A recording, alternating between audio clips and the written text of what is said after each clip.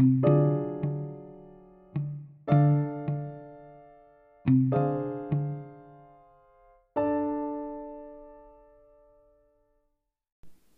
back, ladies and gentlemen. Today we're doing episode 10, the beginning of the end, part 2.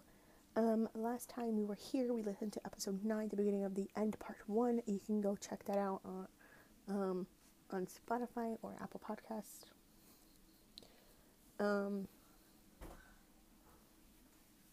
Now, I didn't read the description of episode 9, but here I'm going to read the description of episode 9.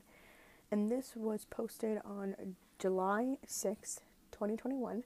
And it says, after the April 2020 arrest of Paul Flores and his father, Ruben Flores, Chris, the podcaster of Your Own Backyard, recounts the search that led to them. In a timeline that's of the spot where the investigators believe Kristin Denise Smart's body was buried. Now that I read the description of episode 9, I'm going to read the description of episode 10. Episode 10, the beginning of the end, part 2. This was also posted on the same date, July 6th, 2021. So it's basically been 2 years since this was, almost 2 years since this was posted. It says, Chris travels down to South Bay, which, again, as you heard, South Bay, California, and attempts to trace Paul Flores' predatory behavior from its origins to the present day. So without further ado, I'm gonna set it up right now. So give me 1 minute. This episode contains graphic descriptions of violence and sexual assault that will likely be disturbing for some listeners. Listener discretion is advised.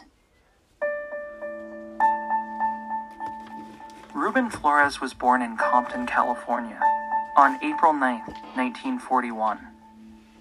Susan Charles was born 10 years later in New York City and raised by a young mother who would go on to marry a man she later had 6 more children with. Ruben served for 4 years in the U.S. Navy, reaching a level of third-class petty officer before being honorably discharged in 1963. He then got a job with General Telephone, later GTE, where he worked for the next several decades, even staying on board when they became Verizon in 2000, up until his retirement. Sometime in the mid-60s, he worked for a few years as a reserve police officer for the Redondo Beach Police Department. As a reserve officer, what duties did you have? Just back up an officer on patrol. Okay. And did you have occasion to do that? Yes. Why did you cease employment in that line of work? I wasn't employed, I was just a volunteer. Fine.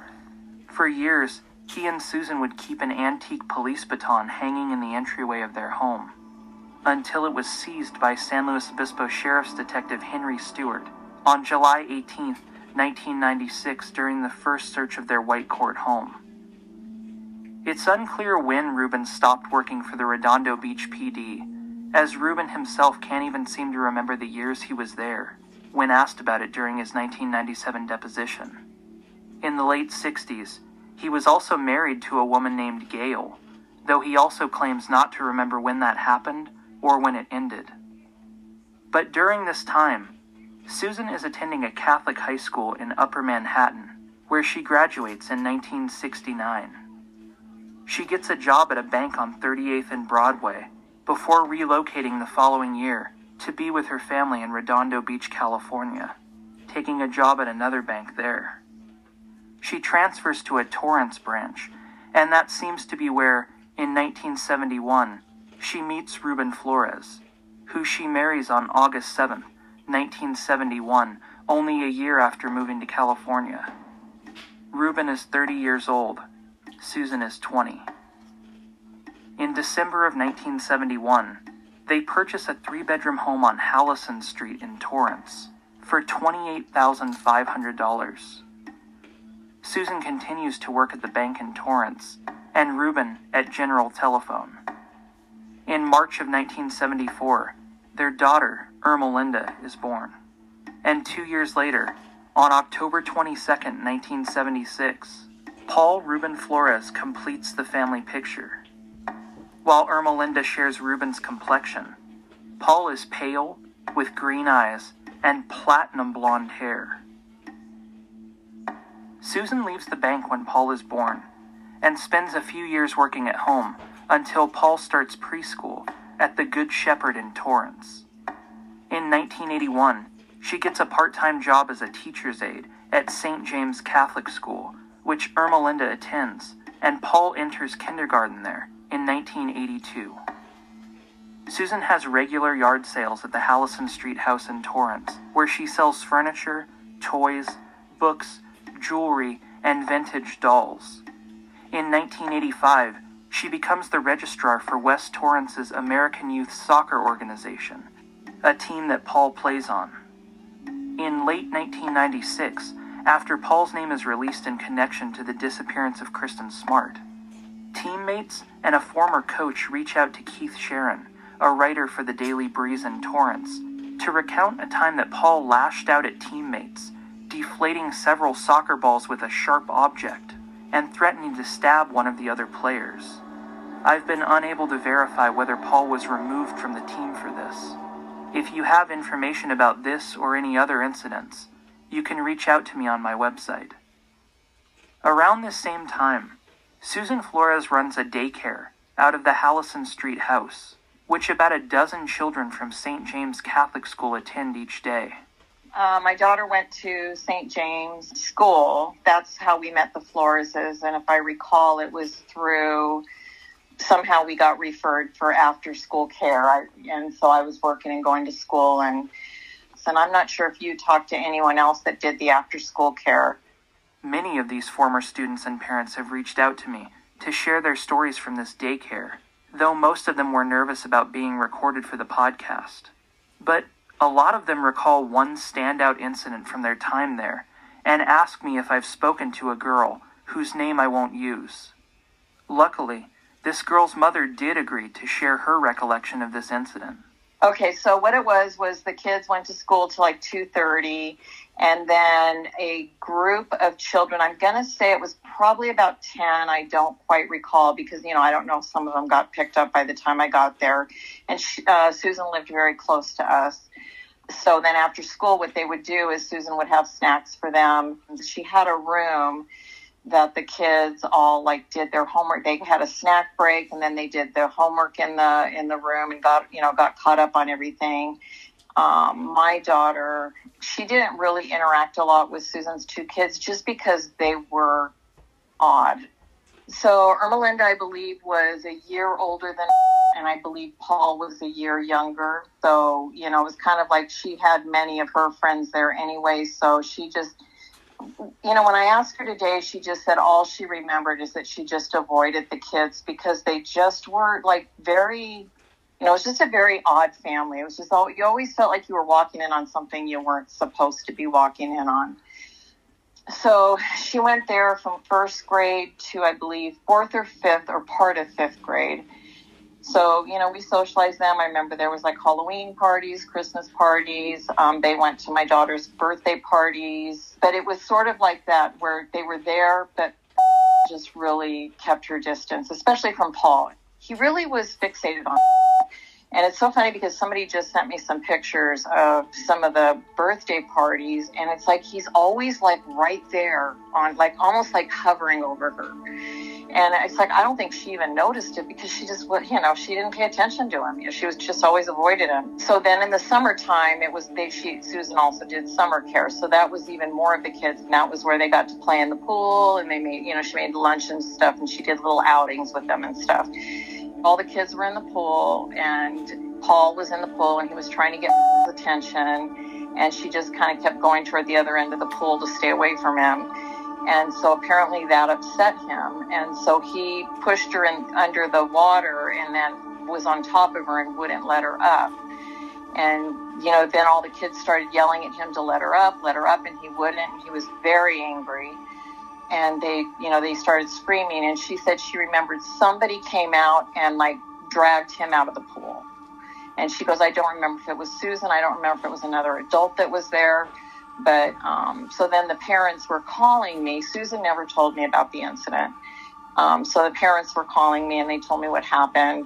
And so, of course, I left work immediately. I went to go pick her up and I confronted Susan. She just goes, you stupid child. She goes, you're making such a big deal out of this. You really, this is just how kids play and he didn't do anything wrong. And I'm like, that's not what I was told, I said, I was told by the parents that he held her there and somebody had to pull him off of her. She's like, oh, it was no big deal. You're just making too much of this, and again, she's like playing the victim. You're causing us trouble. You're just being a stupid child. And so it's like, I said, okay, well, I'm not bringing her back anymore.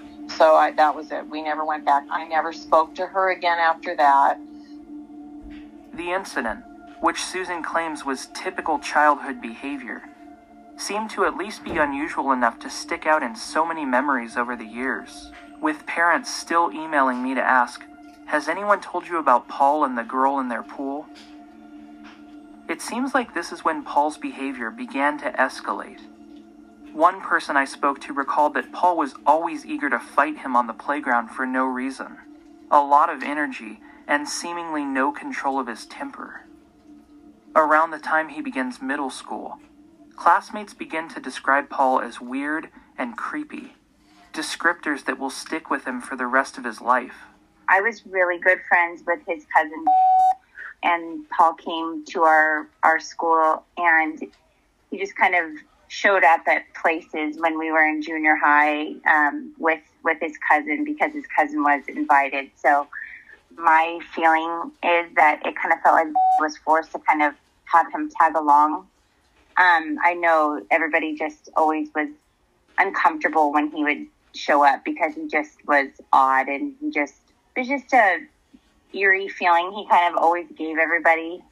He did play baseball at Redondo Little League, which a lot of us did. And there was a book that went around that had everybody's phone numbers and everything in it. She sends me a picture of one of these books, a team directory that lists each member's name, followed by their home address and telephone number. Paul's name is fourth from the top. And for a long period of time, I was getting prank calls on a nightly basis, and whoever it was asking for me and then breathing, and it was scary. And little by little, the word got out that it was Paul who was calling, and it was not just me who was calling. There was a lot of us girls. My brother had to have a conversation with him because he was one of the coaches down at the Little League and let him know that he didn't appreciate him calling and to knock it off. So I remember a Halloween party once that we were at, I would say in 6th or 7th grade, and he kind of hid up in the tree while we were all, dancing and having this party.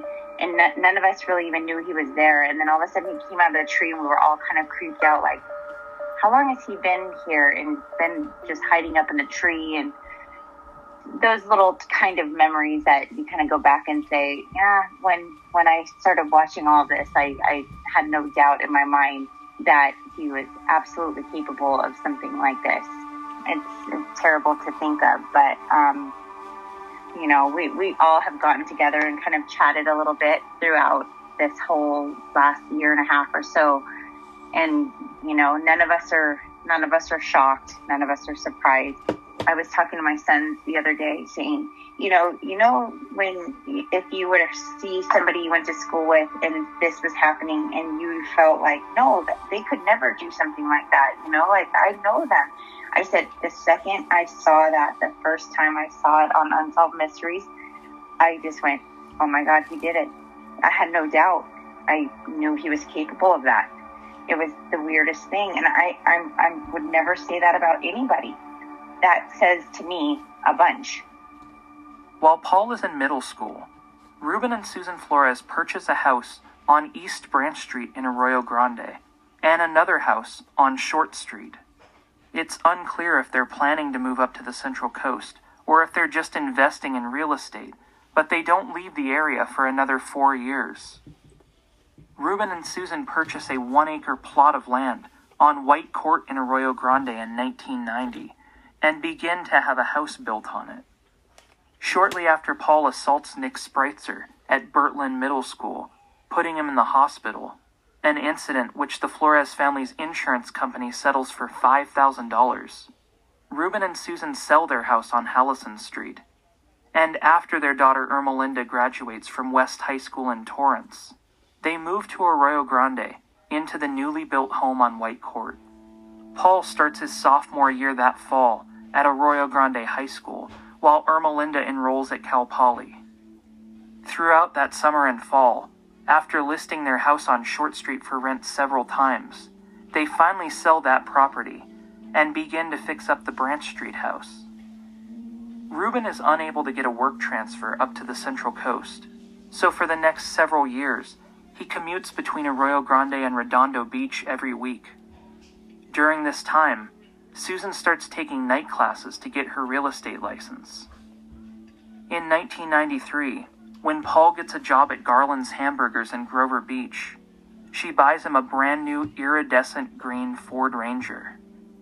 Over the next year, Paul will collect 6 traffic tickets for speeding, failure to stop, tailgating, and disturbing the peace. Susan Flores is hired by Prudential Hunter Realty, and less than a month later, Mike McConville is also hired. Perhaps because Reuben is rarely home, it's around this time that coworkers tell me Susan and Mike start to have an affair. Although both Susan and Mike claim in later depositions that their relationship didn't begin until 1998 or 99, it's absolutely not true, according to people who know them. When Mike's wife discovers the affair in 1995, she sells the house they bought together and leaves Arroyo Grande. Reuben is finally transferred to GTE in Goleta in 1995 as a payphone technician, which comes with an $800 a month pay cut. Susan is working at Prudential, picking up night shifts at JJ's Market in the Village, and renting out the Branch Street house to make ends meet. Meanwhile, Paul finishes his senior year at Arroyo Grande High School, while his behavior continues to escalate. Women I've spoken to told me that he asked them to urinate in front of him at parties in exchange for money, or to sit bottomless on a glass coffee table while he laid underneath. After his prom, on May 20th, 1995, Paul attends a party and again demonstrates a propensity for responding violently to situations that don't call for it. So in 1995, I was a junior in high school and Paul Flores was a senior. It was just known that he was not someone who was safe to be around. He was Scary Paul. I remember referring to him as Scary Paul. I went to prom. After prom, I went to a prom party, and Paul was there. My date went off, to the left to get us a drink, and I went, off to the right and found some friends that were other girls sitting on the ground, and they invited me to sit down with them. And we just started a conversation, and suddenly Paul comes up and says to me, I was sitting there. I just kind of looked up to him. I'm like, okay, well, I'm sitting here now. And he's all like, you can move or I'm going to body slam you. And I just kind of looked at him and I said, no, you're not. And then the next thing he said to me is, why are you cock blocking me? And I was just so dumbfounded. I just looked at him and I just said, shut up, Paul. The next thing I remember, everything went black. Like my hearing came back before my vision did. I heard everyone, like this collective gasp. I heard someone say, holy shit. And then the next thing I remember, it was like my vision was coming back. And I was on my back on the other side of Paul, on the floor. And he was standing over me, laughing at me. It was like a rush of people, very quick, over me. Like I remember seeing like the bottoms of people's shoes. One of the girls that I was sitting with kind of like crawled over to me and said to me, she was like, let me help you up. And then very quickly she said, you need to get up. And she kind of grabbed me by the hands and helped me up to my feet.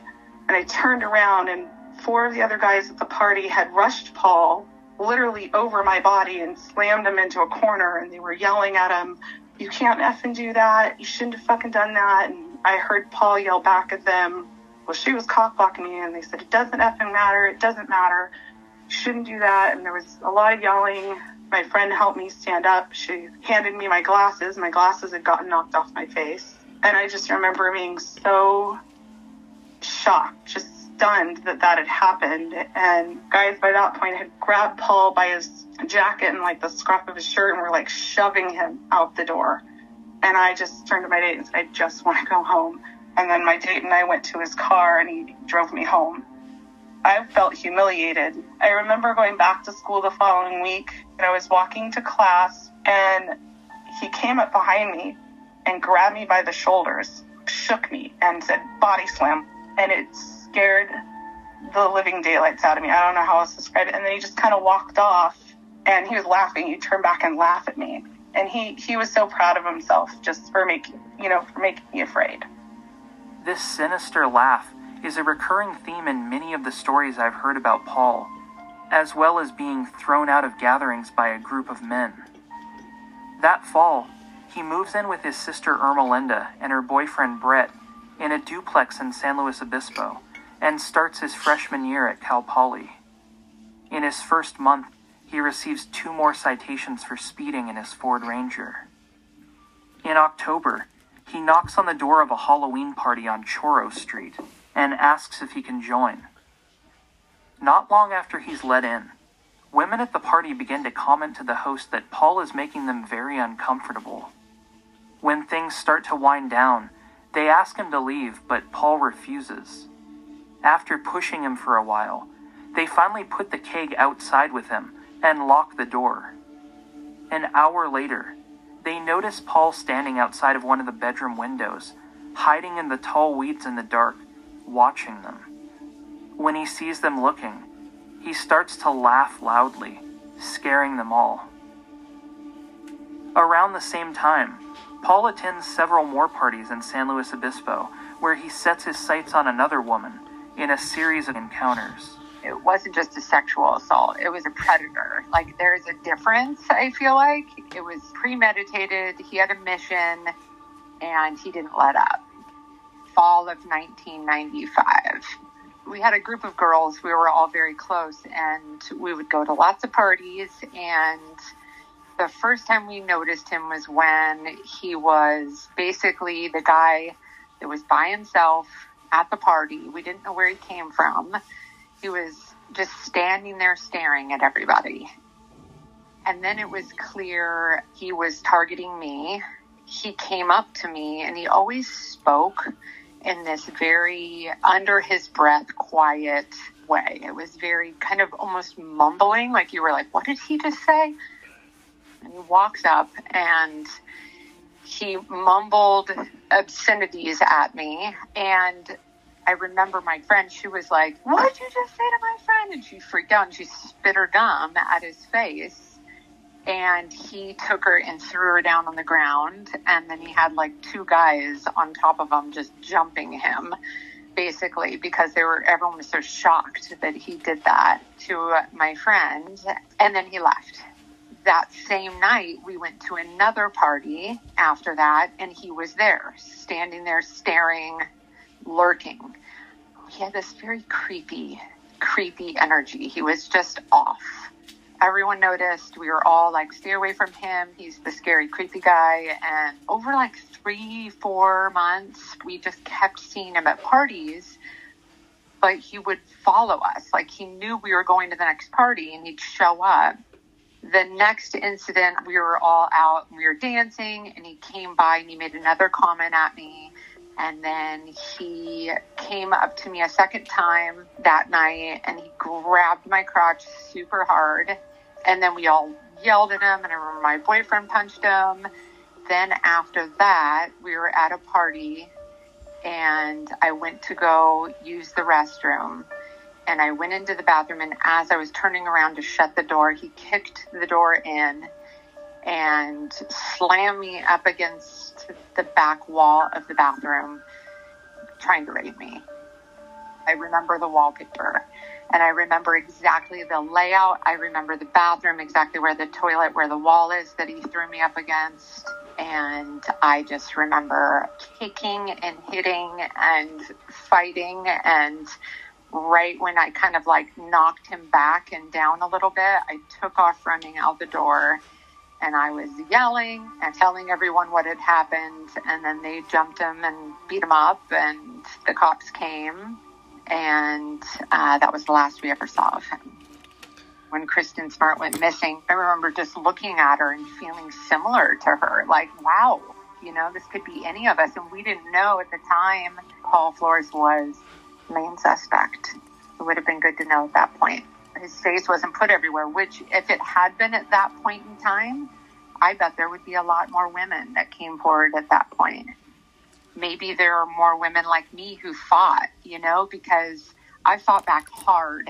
And who knows if that instance, plus maybe one or two other ones, who knows, made them realize, oh, wow, in order for me to be this predator that I am, I have to figure out how to sedate them. She raises an interesting point, and one that I've been trying to pin down for a while. If Paul was drugging women to subdue them, as he's believed to have done in recent years, when did it begin? I spoke to one of his co-workers at Garland's, who told me she saw Paul put eye drops in a girl's drink once, because he thought it was funny. It's also possible that she was mistaken, and that she witnessed Paul with an actual date rape drug, in a small bottle that she assumed was for eye drops.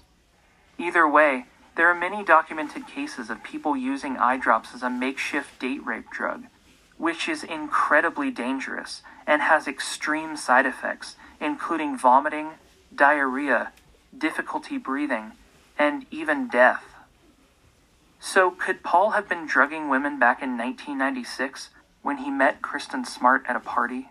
He was doing it before Kristin, sometime March or April, I would say, of 1996. I was going to Hancock College. My boyfriend at the time played football at Cal Poly. He had graduated from St. Joe's High School. And so I had frequented parties in San Luis with him and his teammates and friends.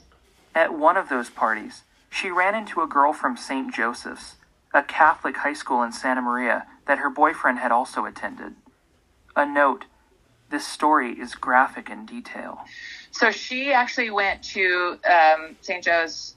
You know, it was kind of our rival high school. And she wasn't a really good friend of mine, but she was an acquaintance, you know, and when we were in high school before we graduated, I would see her at parties all the time. You know, she was a St. Joe's girl, I was a Rigetti girl, and we didn't really hang out that much, but I definitely knew of her.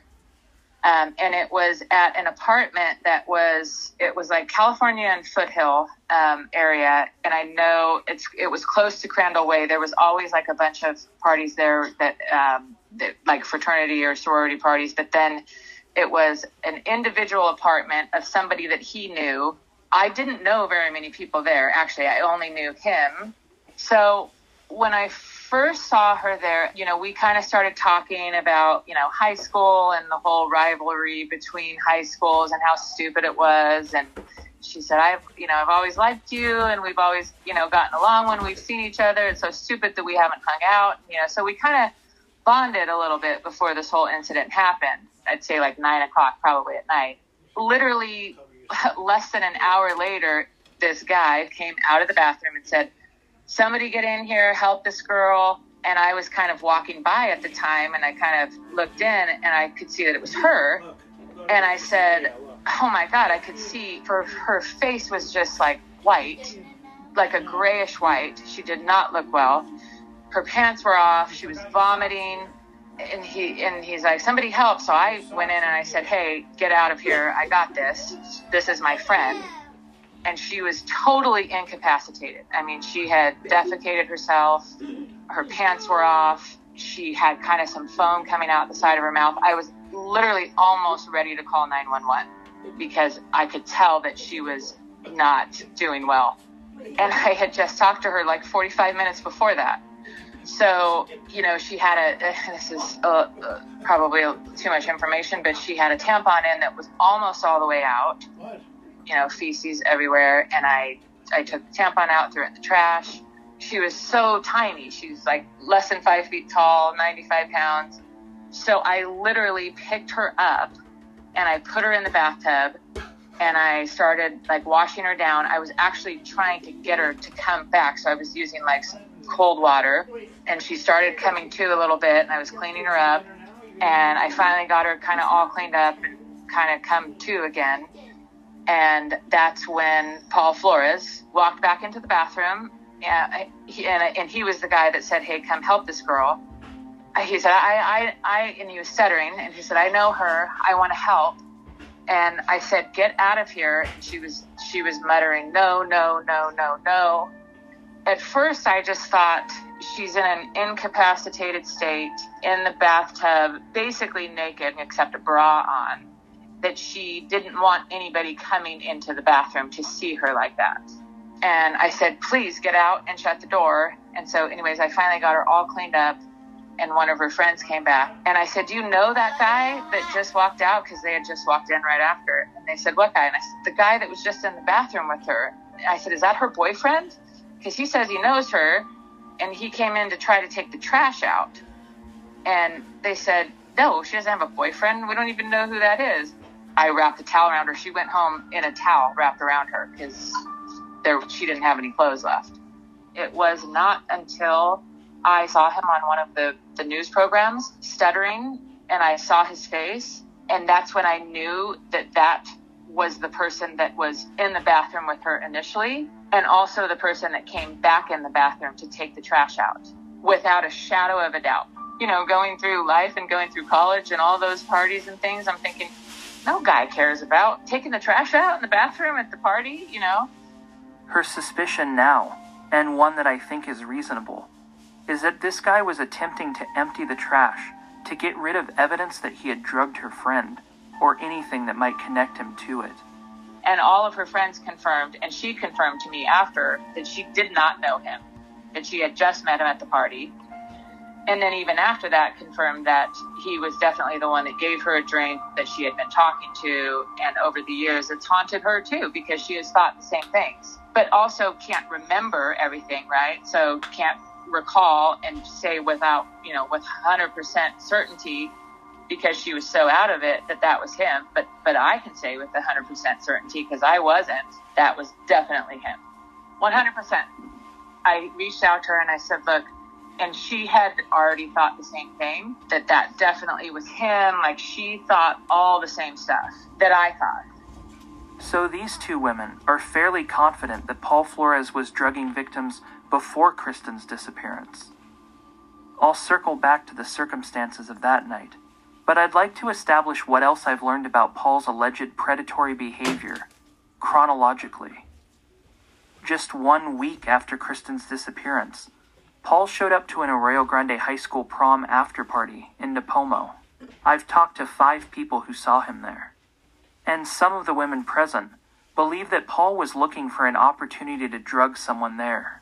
I graduated in 1997 from Arroyo Grande High School. Paul was a few years older than me, and he always kind of had that reputation of being a little strange, a little creepy.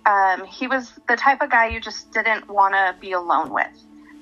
It was the weekend after Kristin was missing, and at this point, we didn't know that Kristin was missing, and we didn't know any connection to Paul. So Paul just showed up at an after prom party, which was weird because he was already at Cal Poly. I was a junior in high school, and I thought, that's weird. What is this guy doing here? He showed up alone, and I think kind of the overall vibe was like, what is this guy doing? He approached me later in the evening, and he was carrying like a pitcher, like those Tupperware pitchers that all of our moms had. And it was filled with some kind of like mixed alcohol drink, and he offered it to me. And I told him no, and he kept kind of pushing at it. My friends came over. He was trying to get them to drink out of it, and all of us were just kind of like, no, like, who's this guy? What's he doing here? This doesn't feel right. Later in the night, he approached me again, and he asked me to go for a walk with him, that he wanted to go for a walk, that he needed to talk. And I don't really have any connection to him, so that was really strange.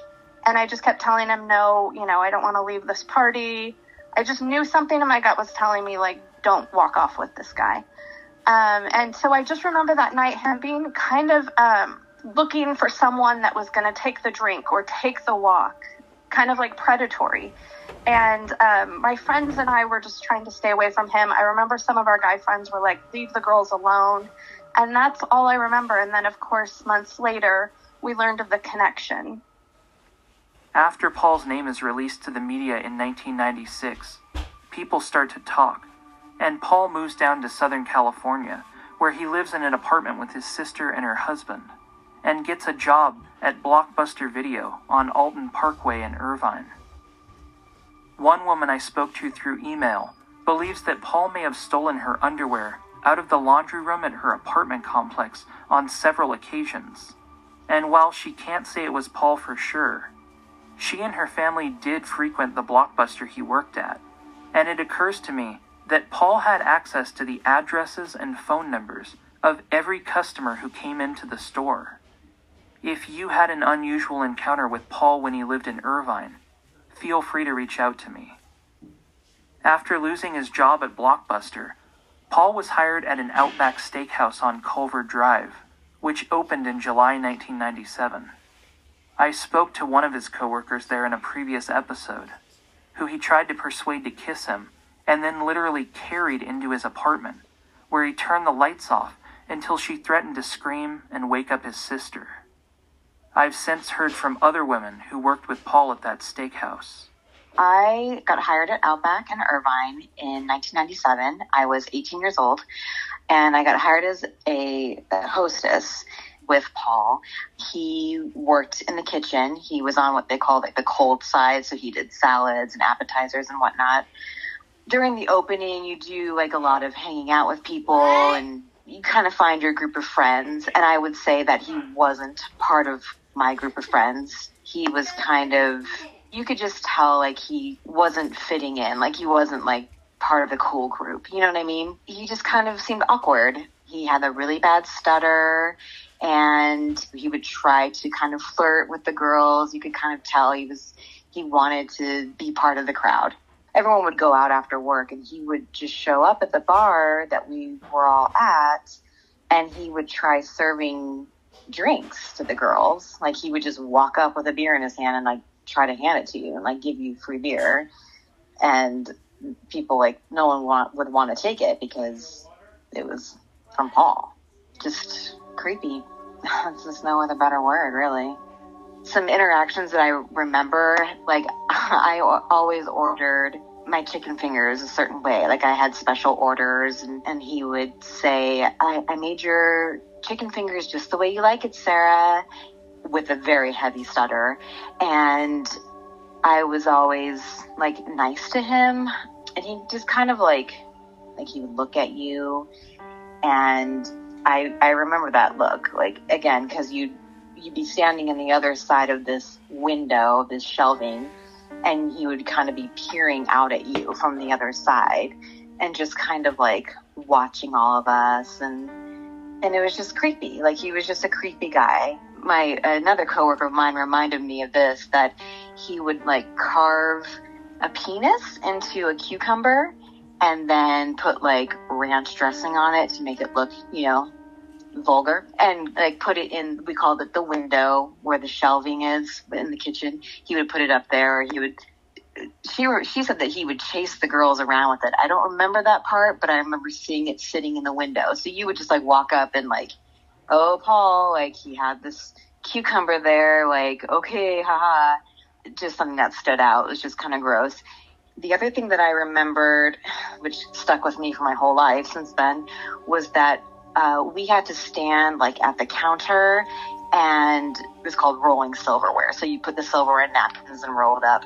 So you'd have to do like 50 or 60 of them. So you'd be standing there for a while, and he would come up from behind and start massaging your neck and shoulders while you were doing this. And I let him do it. Then I remember my coworker like said to me, like, don't let Paul touch you like that.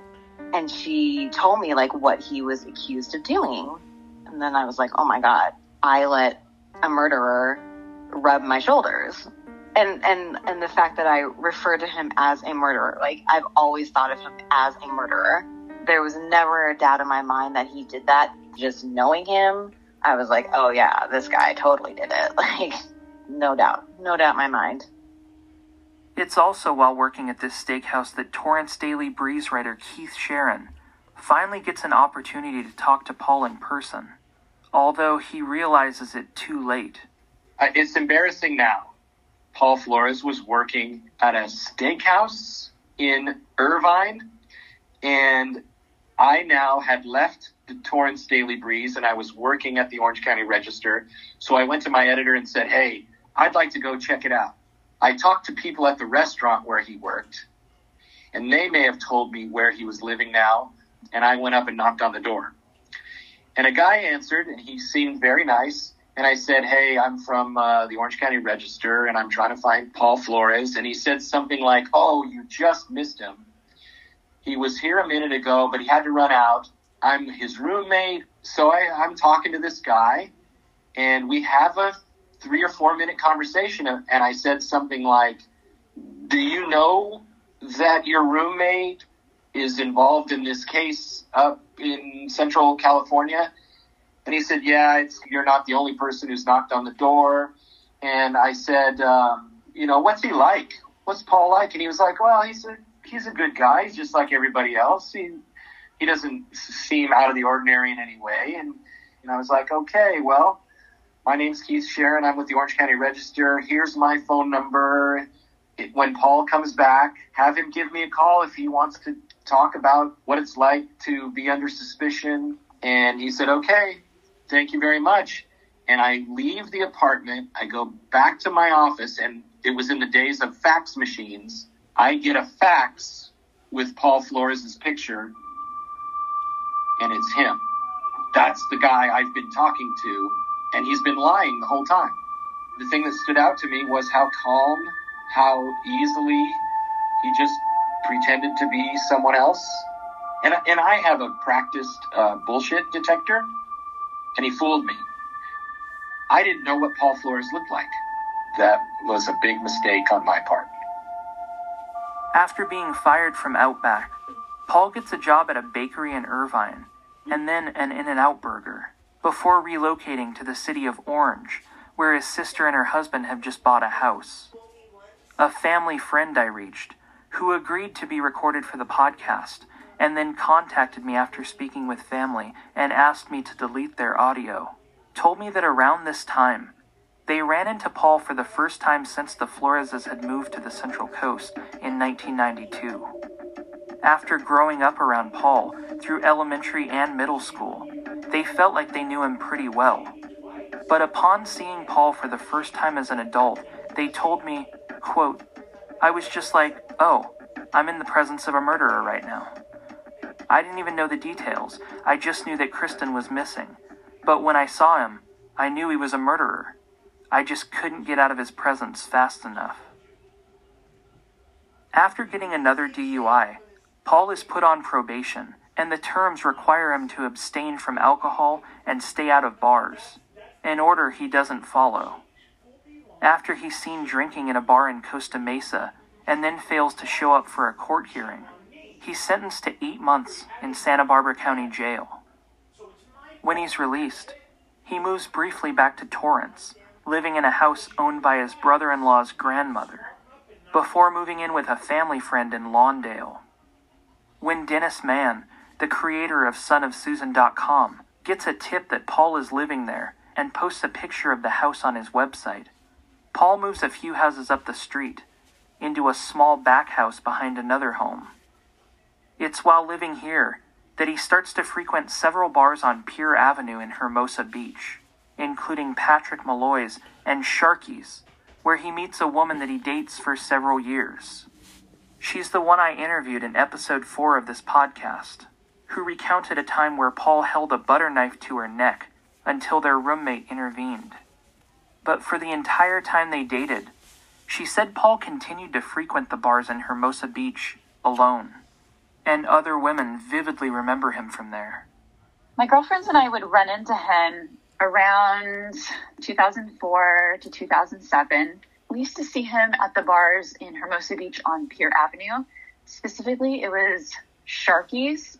This was before it burned down the first time. And sometimes at the little pizza place next door. One thing I noticed that he is always alone. Never with any friends. If you're always going out to the bar, always socializing, how do you not have any friends? He just seemed very awkward and kind of creepy. He didn't seem to know how to talk to women. He was always just kind of just staring. He was also sort of gropey, he was kind of touchy in inappropriate ways.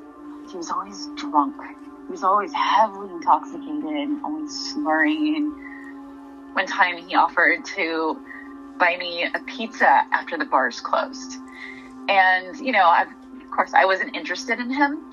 So I said, I'm lactose intolerant. But he didn't really get the hint. And he offered, I'll buy you a salad. And that was just a weird thing to say. Offering to buy a girl a salad. From then on out, we called him Salad Boy every time we saw him. Of course, we were a group of girls, so he'd always just kind of gravitate toward us. And after the bars closed for the night, we would always go to this bench that we would sit on. And, of course, he'd come out and we would just kind of just try to talk to us, or just kind of just sit there and just kind of be around us, I guess. And whenever the cops would come, trying to make sure people were behaving on Pier Avenue, that's when he would just take off. It was just weird. The girlfriends I used to hang out with all the time, of course, over the years, we grew apart, we kind of lost touch, and we don't really talk every day anymore. So one friend who I haven't talked to in a long time, she sent me a message after he got arrested. She sent me a photo of him and said, "This is Salad Boy." And it was his exact face and everything. It was just really weird. A quick reminder that during this entire period, the Kristin Smart case is languishing up in San Luis Obispo, making little to no progress, while the Smart family and their attorneys are repeatedly refused access to the Sheriff's Department's investigative files, citing an ongoing and active investigation. And Paul Flores continues to target women in South Bay bars.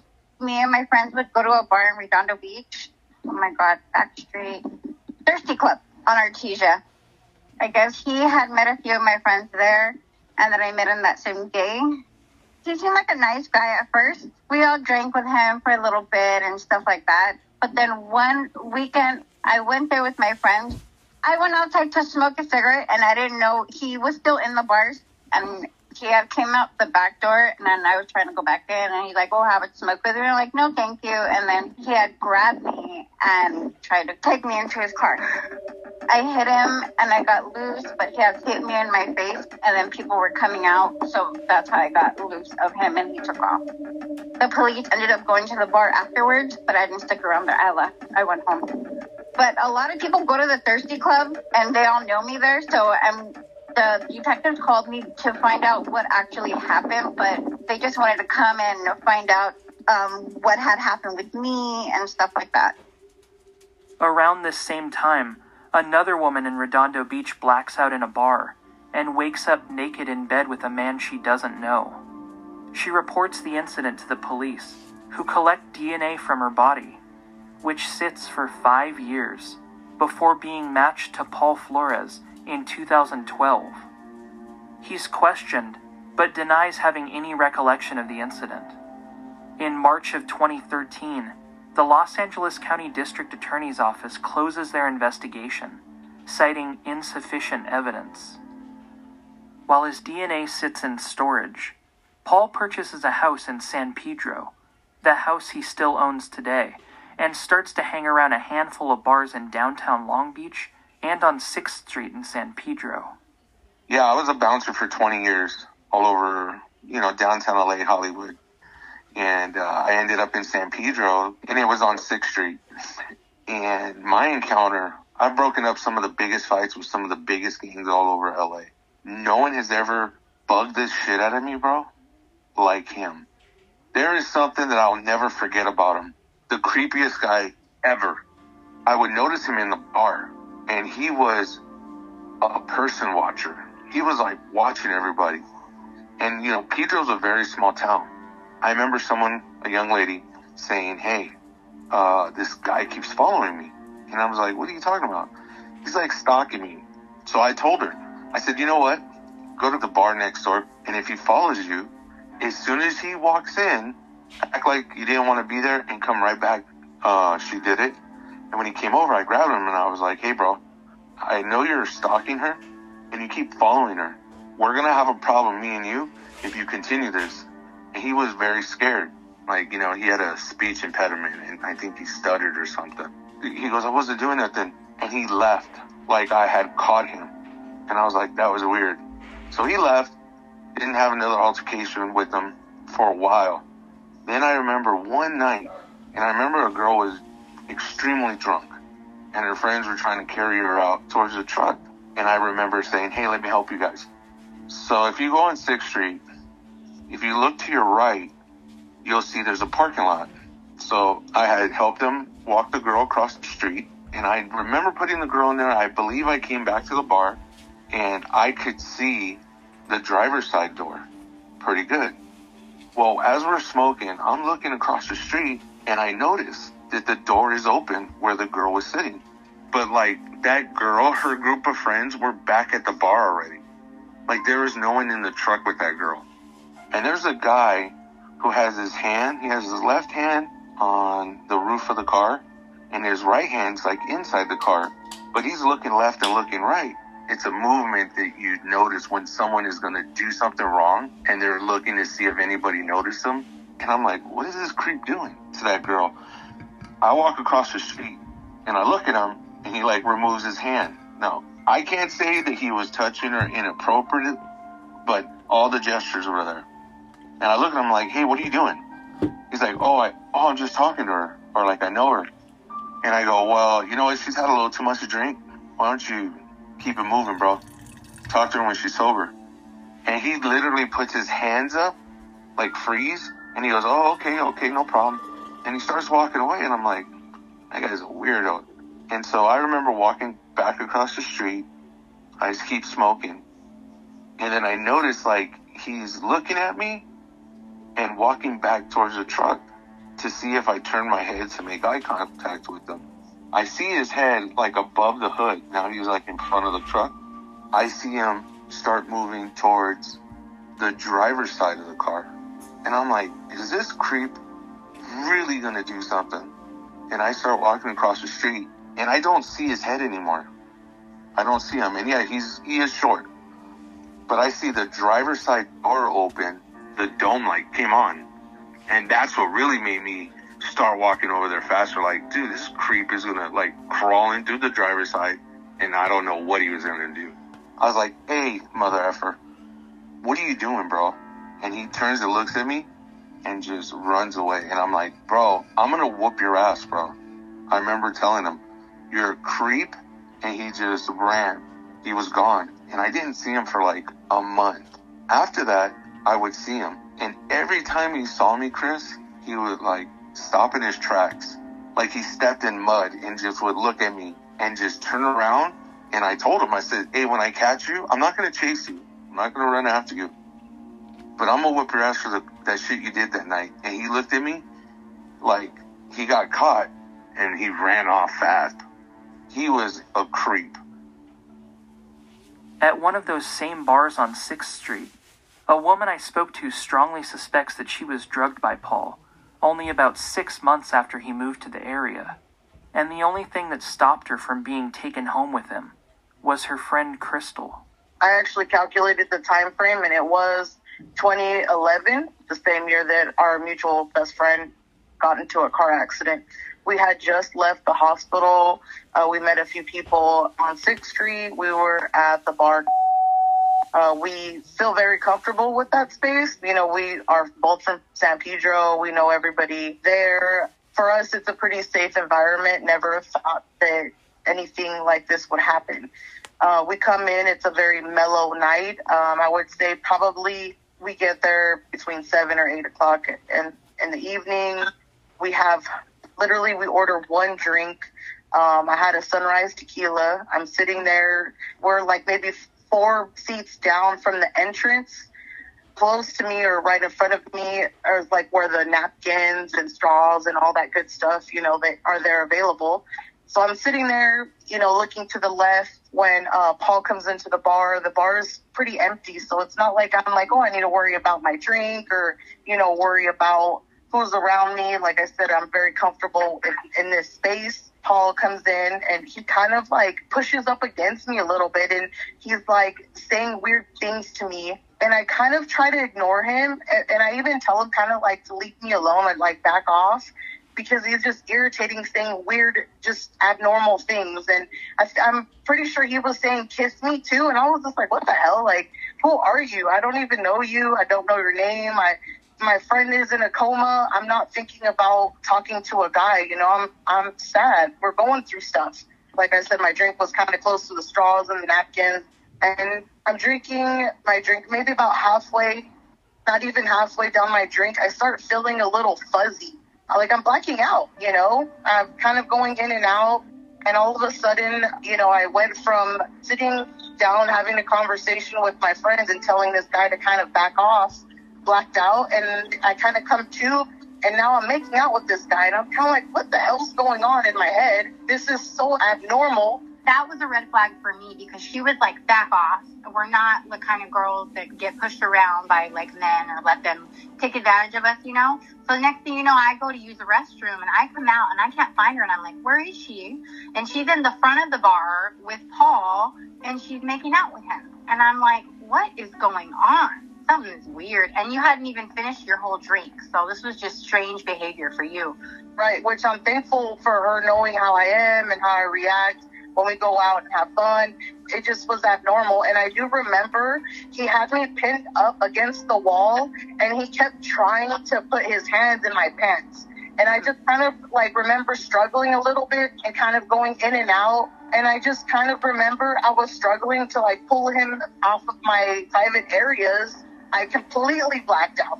Well, at that point, Crystal has to tell you the rest of the story, because at that point I was completely gone. She's out there making out with him. And, you know, I'm like, hey. I'm like, hey, get your hands off her. Come on. I'm trying to get her away from him. It's very strange because we don't know him, you know.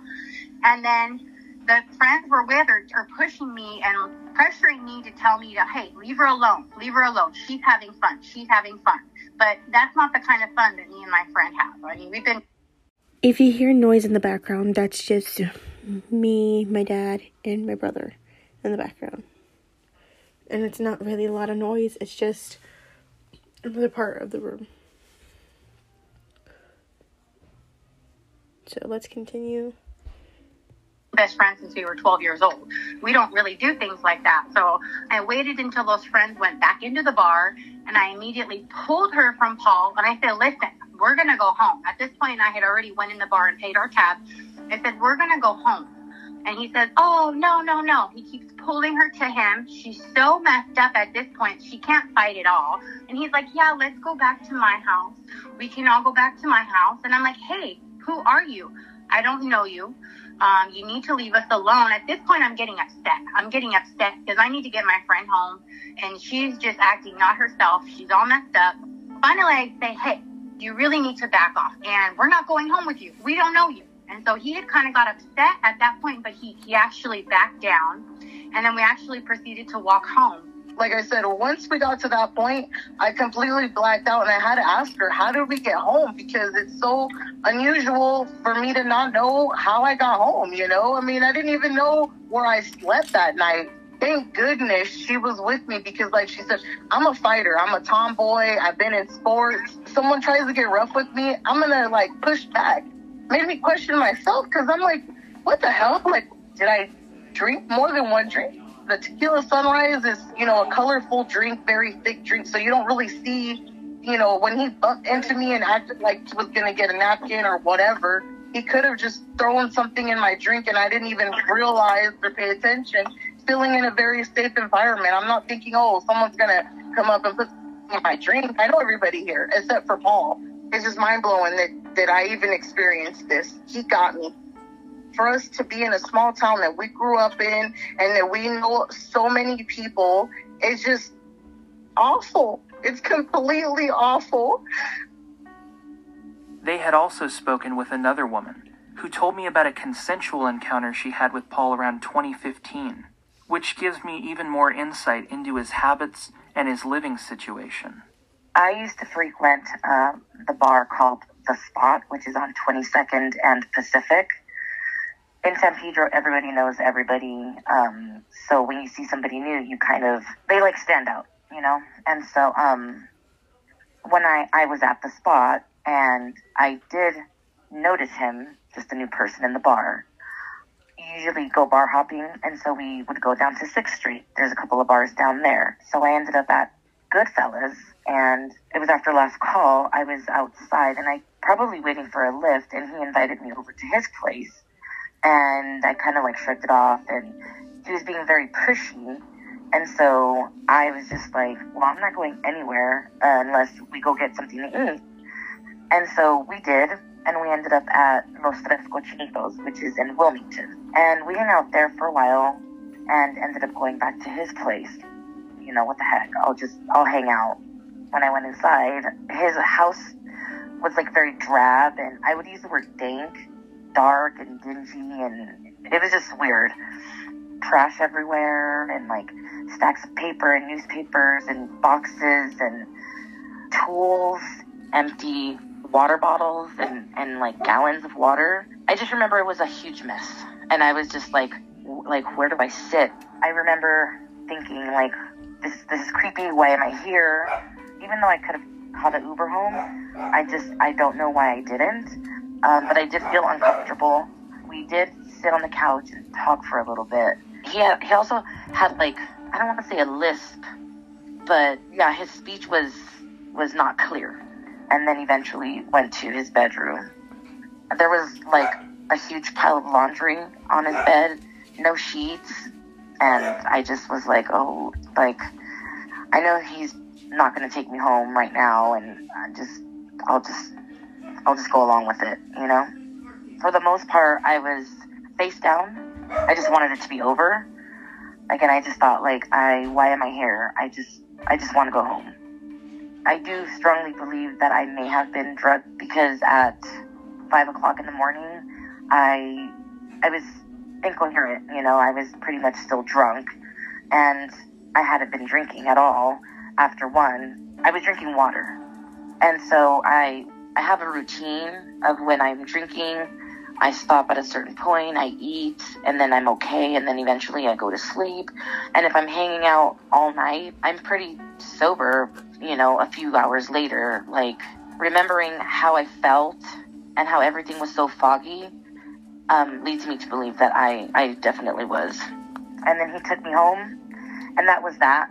I was just like, I don't ever want to ever see this guy again.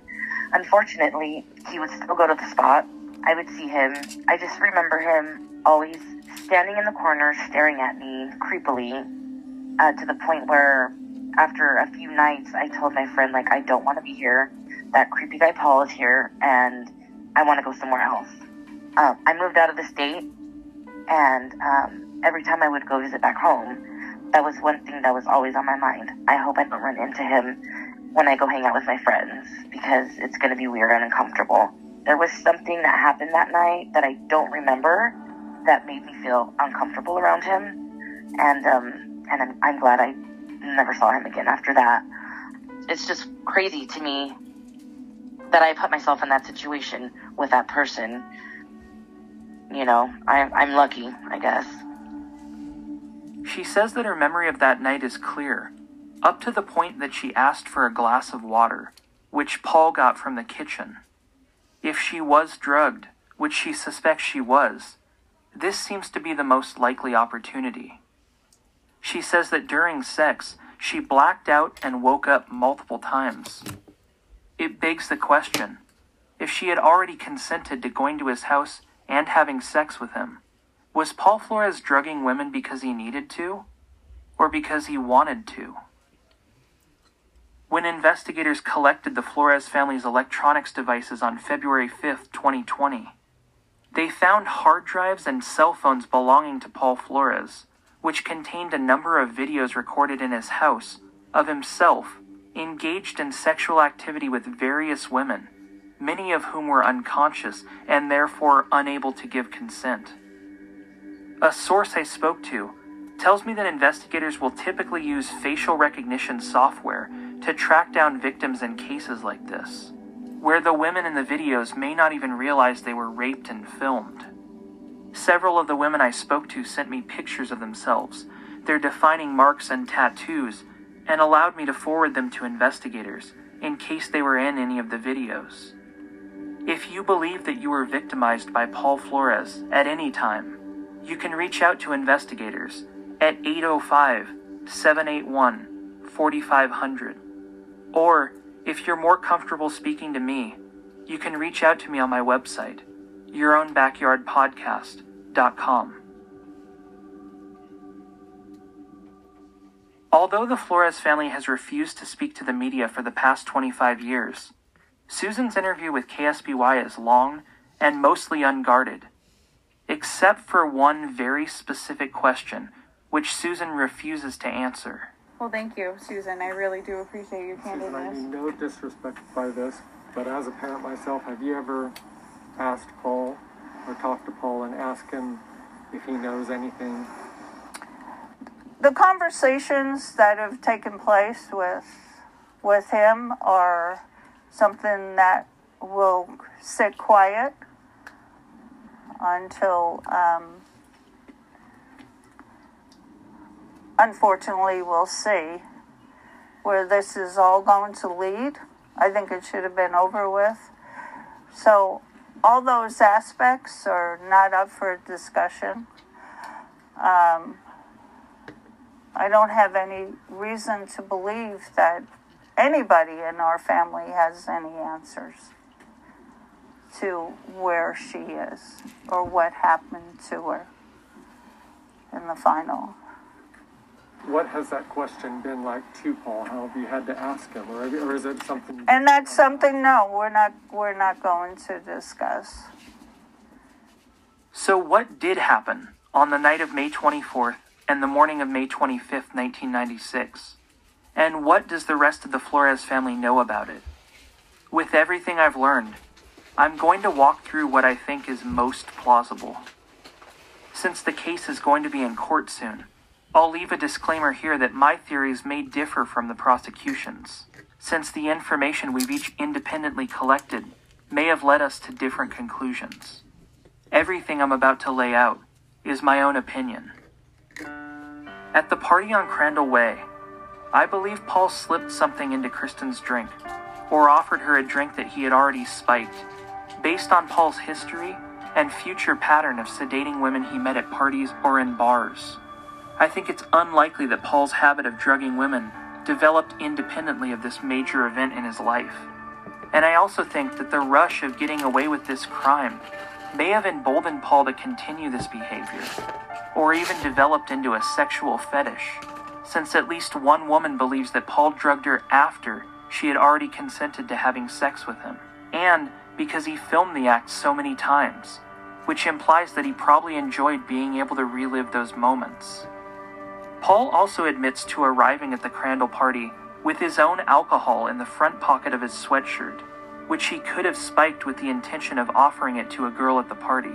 No, wait, I take this back. I had the Mickey to Sakura. This. There. At the Ritz in the hall. The other Mickey I took with me. Okay, so you were carrying an alcoholic beverage as you were walking down the hill. You put another beer in your pocket and you head over to your sister's house. Well, it's actually in my sweatshirt. In your sweatshirt, and then you head off to your sister's house. Interestingly, one of the features of Mickey's malt liquor is a resealable screw-on bottle cap. I believe that Paul kept an eye on Kristin, waiting outside of the bathroom door when she was inside with Trevor Belter, possibly to see if the drugs were taking effect. Several party attendees reported hearing a crash and seeing Paul laying alongside Kristin on the floor for a moment, which may be similar to the woman he pressed himself against in a San Pedro bar in 2011, after she believes he drugged her drink. He kind of pushes up against me a little. A way to test how intoxicated she was becoming. I believe he probably waited along the walkway between the back and front yards on the north side of 135 Crandall Way, while Kristin laid on the lawn next door until he popped out and offered to walk her back to campus with Tim Davis and Cheryl Anderson. When Tim was interviewed by campus police on May 31st, he says that when he found Kristin lying on the lawn next door, it briefly crossed his mind that Paul may have left her there, in the process of trying to walk her home himself when he heard people coming out the front door and hid. Before his interview with campus police wraps up, Tim urges them, quote, "The main point that I want to make with you guys is that this guy Paul was a little weird, and everyone realized it. You walk up to anyone at this party, I mean, almost any person, besides the people that were passed out, you walk up and you say, was this guy normal? And they're going to be all, no, this guy's a tripper." Tim is careful not to directly accuse Paul of stalking Kristin throughout the night, but when he describes the moment he found Kristin on the lawn, he says, quote, "Maybe he lost her and was looking for her, or I don't know, or not looking for her. I mean, I'm not trying to say that, this guy's whatever, but Tim pauses, and Officer Kennedy says, right. And it's clear that that is probably what they both believe. That Paul was following Kristin throughout the night, watching and waiting for her to be alone. Behavior he demonstrated before and after this night with many other women. Like he's always like right there on almost like hovering over her. And then all of a sudden he came out of the tree and we were all kind of creeped out. Like, how long has he been here and been just hiding up in the tree? He was just standing there staring at everybody. Standing there staring, lurking. Looking for someone that was going to take the drink or take the walk. Kind of like predatory. You'd be standing on the other side of this window, this shelving, and he would kind of be peering out at you from the other side. He was always just like kind of just staring. And he was a person watcher. He was like watching everybody. I just remember him always standing in the corner staring at me creepily. After the walk back to the dorms and separating from Cheryl at the crosswalk near Sequoia Hall, I think it's possible that Paul attempted to persuade Kristin to come back to his dorm room, which was empty for the weekend, or that he attempted to force a sexual encounter right there on the lawn near Grandin Perimeter, looking for spots in the area where they wouldn't be seen. This may be how they ended up in the vicinity of Sierra Madre, where I believe the bicyclists saw them struggling. And they may have covered even more ground. The following Sunday morning, a resident in the dorms found a pair of women's panties on the back lawn of Fremont Hall. After she heard that a female student had gone missing, she reported the underwear, and they were collected as evidence. Investigators spent years trying to find the owner of these panties, asking hundreds of students in 1999 whether they could identify them. To my knowledge, no one ever claimed them, and they very well could have been connected to this case. Everyone I've spoken to who was on campus that night described it as dead silent. Even Paul confirms this in his interviews with investigators. Like the halls were dead. By 2 a.m., the campus was even more silent, and I think Paul had ample opportunity to get Kristin back to his dorm room without being noticed. It's possible that a struggle ensued as Kristin resisted his attempts. As I've learned, Paul had a long history of responding violently to situations that didn't call for it. Stomping a kid's head in middle school hard enough to put him in the hospital, threatening to stab another player on his soccer team, holding a girl underwater in his pool until an adult had to pull him off of her, or body slamming a girl for cock-blocking him at a party. It's also possible that Kristin could have had a bad reaction to the drugs and asphyxiated on her own vomit during or after being raped by Paul, like the woman he ended up with in the bathroom, gray in the face and foaming at the mouth until her friend put her in a cold bath. If either of those scenarios happened, then Kristin Smart died during the attempted commission of a rape, a first-degree murder in the state of California. However Kristin ended up dead, I believe that Paul panicked and ran to his sister Ermelinda's house, a mile away from his dorm, the place that he was already planning to walk earlier that night before he found the party on Crandall Way. Okay, I was walking with my sister, so we went, because she lives in the, over there by, kind of by Taco Bell. I was walking there, and then, I saw the party, so then I wound up stopping by, and then I never made it to my sister's. Okay. Did you see your sister that night? No. So you were walking to your sister? Yeah. Okay. Yeah, I didn't tell her I was coming over because sometimes I just go like walk over there like I was just like kind of like a little jog. I'm like, I've done that before, like on Fridays. Okay. From there, I believe that Paul placed a call to his father in Arroyo Grande, or that Ermelinda made the call herself to tell Ruben about what had happened. As Susan's coworker described to me, Susan told her the following Tuesday that Ruben had received a phone call in the middle of the night, jumped out of bed, and left home in a hurry without telling her where he was going. And I'm forced to speculate about the location of that call, because, brace yourself for this, the phone records for both Ruben's house at White Court and Ermelinda's house were never obtained by law enforcement. Whether that call was actually made and from where, we can only assume. I can't confirm whether the following story is completely accurate, but the source who shared it with me is an official who previously worked on the case and has an uncanny memory for detail. They told me that in 1996, the lead detective on the case went to the phone company with a mug full of cocoa powder and peppermints and attempted to sweet-talk the receptionist into giving him the phone records for Ruben's White Court home. When the receptionist told him that all he had to do was fill out a request form, he stormed out of the building in a huff, offended that his gift hadn't been enough. If this story is true, and even if it's not, failing to secure those phone records was another massive failure of law enforcement. I believe that Paul borrowed Ermelinda's 1985 Volkswagen Cabriolet, with Ruben driving Paul's Ford Ranger, returned to the back of Santa Lucia Hall, where the window of Paul's dorm room faces a small parking lot, and quietly loaded Kristin's body into one of the vehicles wrapped in Paul's bed sheets. From what we've learned this year, I think it's likely that Paul and Ruben brought Kristin's body to the house on White Court and attempted to conceal her under the deck. Susan Flores raises an interesting defense to explain why Kristin's body couldn't have been buried at this house. I mean, you see, there are no fences here. No fences. There's never been a fence up on this lot. We just have the little rail fence. It makes no sense. From someone who just spent hours standing on White Court, attempting to get a clear view of what was going on in Ruben's yard over the course of the 2-day search, it's very hard to get a good angle. From the street above, the backyard is covered by thick bushes. From the corner, because the house is at an angle, you can only see the front.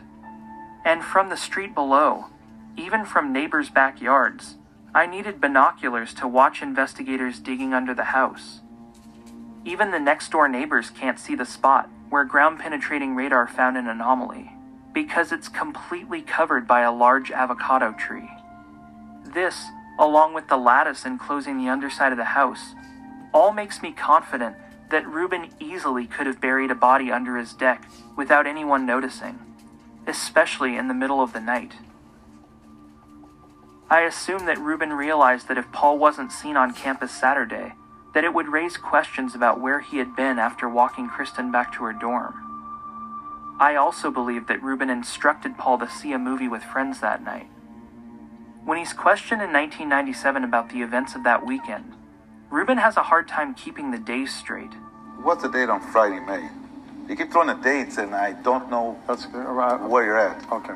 Eventually writing them on a piece of paper in front of him to refer back to. Friday was what? Friday was the 24th. 24th. And then the 25th was Saturday. And Monday the 27th. Right. Okay. So I don't have to keep trying my mind here. He's not sure if they had a barbecue that weekend. He doesn't know if Ermelinda and Brett came over. He can't remember if he worked that Saturday. But when he's asked about where Paul was that Saturday... That he went to the show with some friends. Okay. Do you know the names of the people he went to the show with? No. Movie stubs are solid documentation of where someone was at a specific time. It's a classic alibi. In fact, in his very first interview with Cal Poly Campus Police, long before he's treated as a suspect or even a person of interest, Paul uses the word alibi. I saw someone when I went to the bathroom. It's like I don't even recall who it was. Okay. This is when you were getting sick? Yeah. Okay. You need to think about that, Paul. Yeah. We need to find that person. Yeah, that would be my alibi. This person is going to be an alibi if it comes down to that. I'm not saying you need an alibi, but this person is going to put you in the hall. It's an interesting choice of words for a 19-year-old with a 0.6 GPA. And I can't help but wonder if someone had planted the word in his vocabulary in the 5 days that preceded this interview. So after realizing that Paul needed to get back to campus, I think it's likely that they drove back to San Luis Obispo to return Ermelinda's car, and someone may have seen them. A while back, I spent some time looking into the pizza cart story. A lot of you know this story, and have emailed me to ask me why I haven't discussed it on the podcast. If you're not familiar with the story, here's a brief rundown. Backstage Pizza, a Cal Poly eatery that was later renamed Chow before becoming Mustang Station, had a delivery scooter stolen from its parking space just south of Grand and Perimeter Road in the early morning hours of May 25, 1996. It was discovered at the corner of Loomis and Santa Ynez just over a mile away the following morning. Early theories proposed that Paul could have stolen the cart to transport Kristin's body off campus. Before you get too invested, I'll cut to the chase now and tell you that police did eventually track down the person who stole this scooter, and it wasn't Paul Flores. It's a case of drunken antics at the worst time and place, but it's been thoroughly investigated and crossed off the list. In the course of investigating the pizza cart lead, campus police and later sheriff's detectives canvassed the neighborhood where the cart was found to look for possible witnesses. By this time, months have passed, and many of the residents are new students who didn't live there in May of 1996.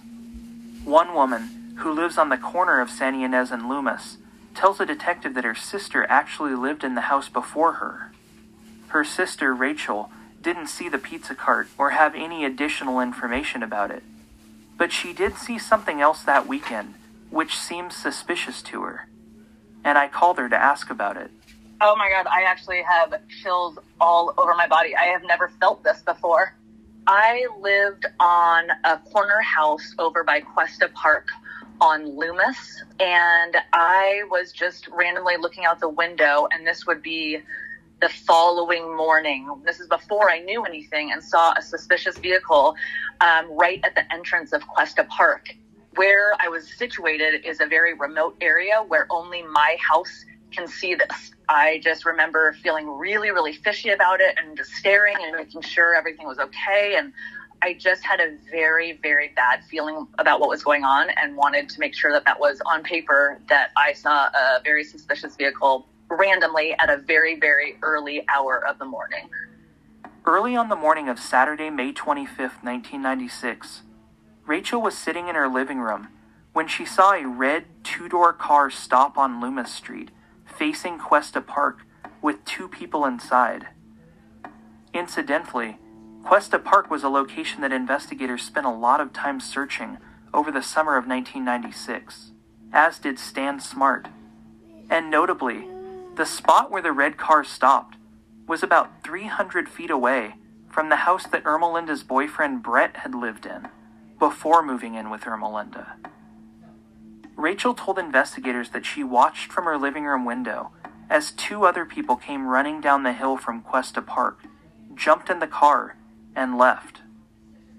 Could Rachel have seen Paul and Ruben exchanging vehicles or dumping evidence before driving away? Could the other two people have been Ermelinda and Brett? We'll probably never know now. But the reason I find this story intriguing is that Rachel found this event so unusual that she called Cal Poly Campus Police and San Luis Obispo Police Department to report it. And the timing, early on the morning of Saturday, May 25th, and vehicle description, a red two-door car, stand out only in hindsight. It's these kinds of community members who see something strange, document and report it, who I believe will end up eventually solving this case.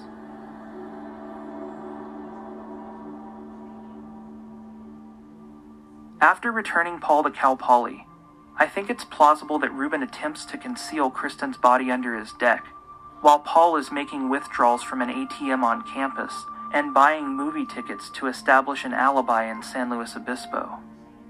Sunday morning, it's undisputed that Paul calls Ruben from his dorm room, and Ruben picks him up from the campus and takes him back to Arroyo Grande.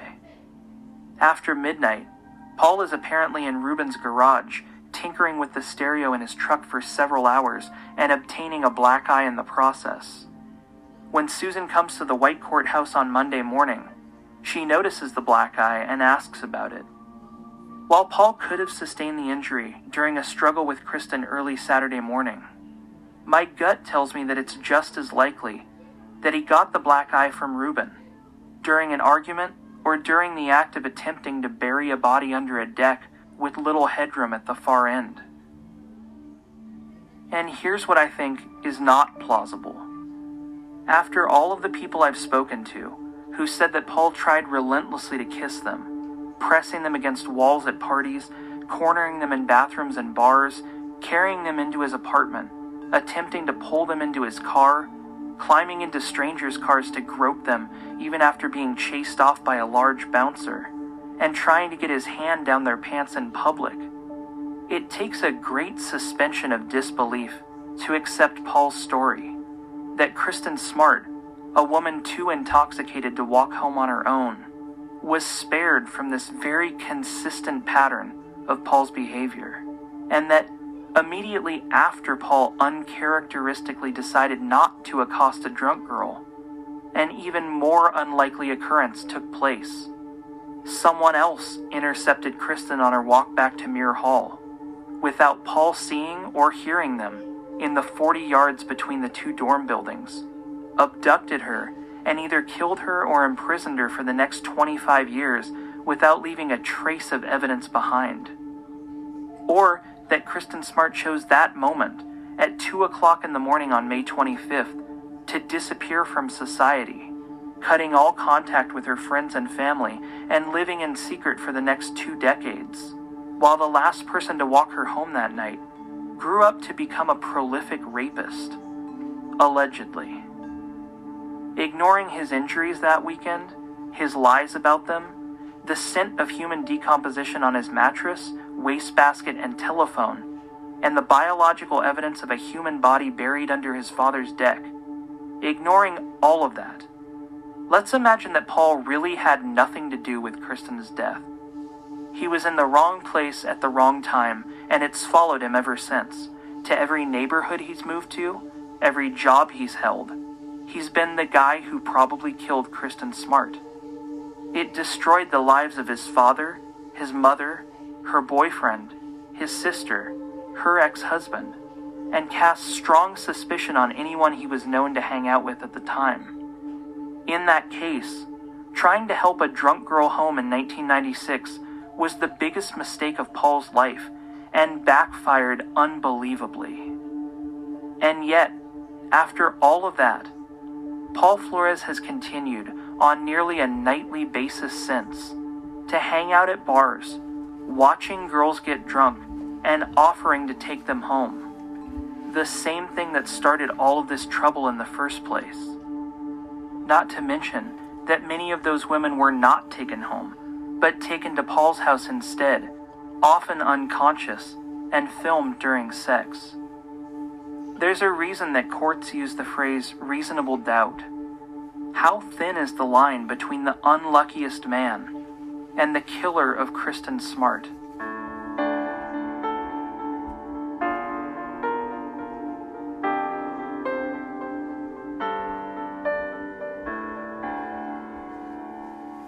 While Paul and Ruben Flores await their day in court, it's anybody's guess what's going to happen next.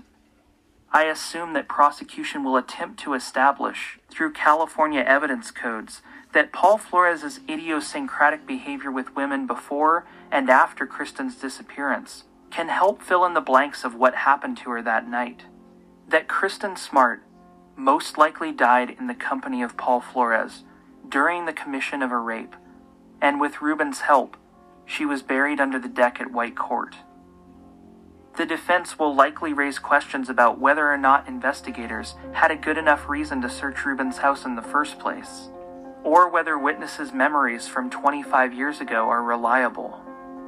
And while the preliminary hearing, which has already been pushed back, is expected to take place throughout most of July 2021, with dozens of witnesses likely testifying, my goal remains the same: to find the current location of Kristin Smart. And we may have a pretty good lead, because after the first warrants were served on the Flores family last year, when investigators seized their electronics devices on February 5th, 2020, a witness observed suspicious behavior later that week that drew their attention to Reuben Flores' house, behavior which they documented and reported. I obtained information that Mike McConville, Susan Flores, and Reuben Flores were arguing and fighting throughout the night, that there was a vehicle, Susan's vehicle, parked adjacent to the garage, which would lead to access to the area where the body likely was. We know that the law enforcement a year later, in a comprehensive search, did find biological evidence at the same location where the hole was with the disturbed dirt. So it's pretty clear that that body was moved.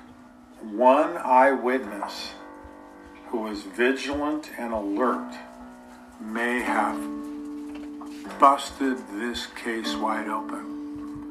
So I would appeal to everyone in this community. You all know what Susan looks like, you know what Reuben looks like. Now, Reuben's not going to be out much, but if you have seen Mike McConville, if you have seen Susan Flores driving somewhere where they probably shouldn't be, alert us to it. Call my law office. Call Clint Cole. Call Chris Lambert. We're going to find her remains.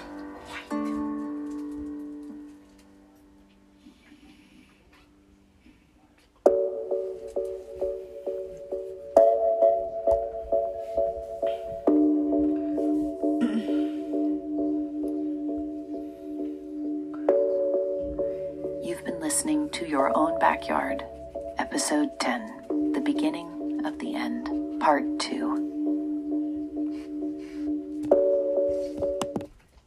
Okay, that was the end of episode 10, the beginning of the end, part 2. In a little bit, I'm gonna talk about those women that were speaking out against Paul Flores, because I think it's just mind-blowing that I didn't even notice that either, or realize that he had victims of sexual abuse and almost rape. It's just amazing. I didn't even know that. I heard about the case, and I watched different videos on it, like different true crime videos, not like from YouTubers, but specifically, but like more so on like those Dateline and 2020, the first 48 hours, you know, those type of crime shows. And they have spoke about Paul Flores and his dad before, but not in a manner of speaking of sexual abuse and drugging women. Not in that manner. But I'll speak about it in a few minutes. So give me 1 minute. I need to breathe. Whew. Okay. Paul Flores is just a one difficult person to talk about, because he, at the time, 2021, which is like 2 years ago, he was due back in court soon for his preliminary hearing in July, late July, just like what Chris said, in late July. And it's crazy to think about and go back on this episode to think about what these women are talking about. What's crazy is that he's using eye drops as like a date rape drug, and that's disgusting. And I never knew you can use eye drops for that specific reason, for date rapes. And sorry if you hear me heavy breathing, but I'm just talking like nonstop without like, you know, stopping at any point. Like right now I didn't even take a breather. But hold on, if you hear creaking sound, that's my chair. Okay, so yeah, Paul Flores is a despicable man, not Despicable Me, but a despicable man, because he has the audacity to stalk people. He's a stalker. He's a sexual predator. What else? There's other things. He is egotistical. So what do we have? Egotistical, sexual predator, stalker. What is it? I've been called a stalker before. Like in middle school. And they never, like they as in the kids that would call me stalker. Like, oh, she was stalking him. Oh, she followed him. She stalked him to his house. I did not do that. Just because I was walking in the same block as them and saw where they lived doesn't make me a stalker. That makes me observant. It makes me observant. Stalking is following them behind them without them even knowing, and taking pictures, taking notes of like, oh, he lives on 78th Street, you know, so place, specific house color, and writing it down on, or saying it on voice memos. I never did that. And my voice memos, ever since, God knows how long, since I was 13 or so, has been filled with me singing different songs. And sometimes they last like 3 minutes, 4 minutes, and it's just a short period of time because I am singing and I'm not really saying, oh, this guy lives this place. No, that's not who I was. People just like to assume the worst of people, and that's annoying. But going back to Paul Flores, I hate that these women had to go through these things, because I'm not saying it's he said, she said. I believe that what they're saying is credible, and I don't want to believe what Paul Flores says is credible. But again, if he took a polygraph, it's never going to be admissible in court. I don't know if it's never, but I'm pretty sure it's not admissible in court. I don't even remember distinctly hearing from 2020 or any of these documentaries, like specifically about the fact of, going back to Chris Watts, that his polygraph went through court, because I don't think it went through court, because if Flores and Ruben Flores were to take a polygraph and they lied about it, like lied through their teeth, and it showed on the polygraph that they lied and they're terrible liars, then that would never have been admissible to in court. Furthermore, that he would put these, we don't even know for sure if he did actually do this, but these women would black out. They would take drinks, like one drink, not like 5 drinks, and then black out. They would take one drink, and then one drink, they'll be like spinning, like their heads were spinning, not literally, but figuratively, their heads were spinning, and that moments later they'll black out, and then they'll wake up naked next to Paul Flores, which is just to think like, what the hell did he put in their drinks? Because it wouldn't be the bartender. It could be the bartender, but at the same time, the police probably questioned them or something like that. Or these women went back to the bar and asked the bartender, did you put anything in my drink besides the liquor? They would obviously say, no, I just put the specific liquor that's in the drink. That's it. They wouldn't put any eye drops in there, because why would they? So they can get arrested and have that on their record, and have that attempted rape on their record, on their rap sheet. It's just crazy. And the fact that these women have the bravery to speak out about him in this day and age of 2021, it's just amazing. Like, props to the women that spoke about this, because Chris didn't mention their names, and I think that he was rightfully so to do so, because in order for you to rightfully say their names, you have to ask their permission in order for that to be said.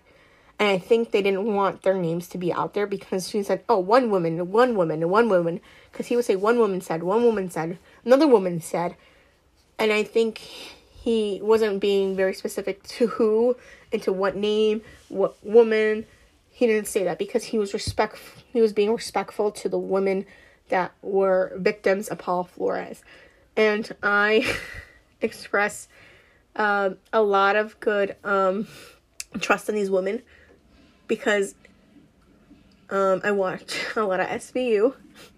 If you don't know what that is, it's Law and Order Special Victims Unit. It's basically a show, not really true crime, but it's dramatized crime TV show with Mariska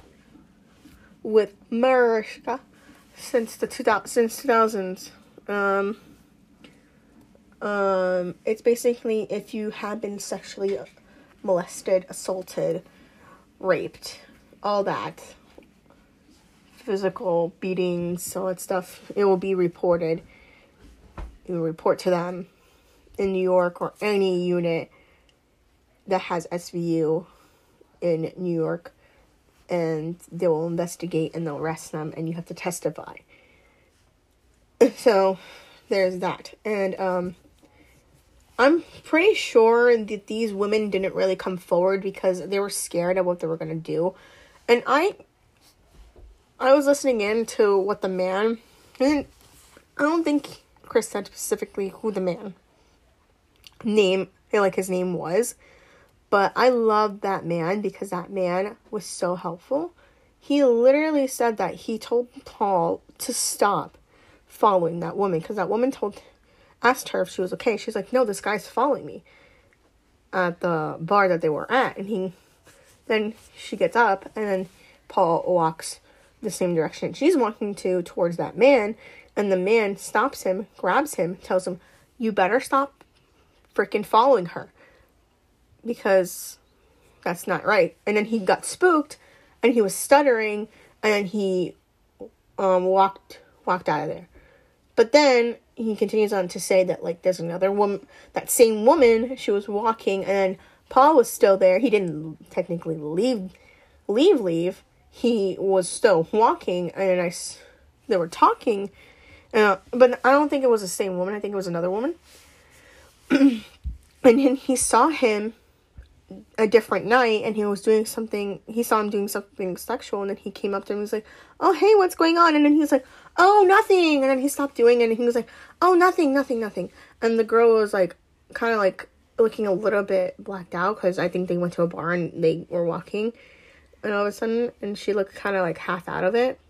The man saw that, and he was like, oh, I'm just walking her home, Paul said. And then, like, the guy's like, yeah, I don't think she's in her right mind for you to walk her home. So, and then he got spooked. Then he walked away. He walked away and let that guy take her home. Not like take her home and have sex, but like take her home properly and leave her home. And open the door for her and all that stuff, like a gentleman. But the guy did say that he said he knew that I saw what they were doing was something sexual, and that's why he got spooked, and he didn't say anything what he was specifically doing. And I was like, in my head, I was like, yeah, he didn't even really fucking say that. Oh, that he was sexually touching her in a way that was disturbing. Because if I would have saw that, I would have get so mad. I would have been so ballistic. I would have been like, what the hell is he doing? That's fucking disgusting. To be honest, that's fucking disgusting. I'm not laughing. I'm just kind of like breathing. And it's just disgusting. And props to the women that were talking about, like, oh, that, like, I only had, like, one drink, and then, like, this guy was, like, sitting right next to me, and he was all being creepy and weird. He kept staring in my direction, and he said something weird, like, kiss me or something like that. And then, along those lines. And then she goes, Sorry, it's not funny. I'm just, like, trying to breathe. But, she goes, yeah, and I just thought it was kind of weird. So then, she's with her friends because one of her other friends got into an car accident, she said. And they came from the hospital that day, and they went to go out for drinks, and she didn't want to hook up with the man that day. She didn't want to hook up with that man that same day that her friend got injured, and she thought it was wrong. So then he told him, like, not now, I don't want to hook up with anyone, I want to be by myself because I'm sad. And he didn't quite get the memo, and he kept pressing, pressing. And I was like, really? This guy he doesn't know when to back the hell off.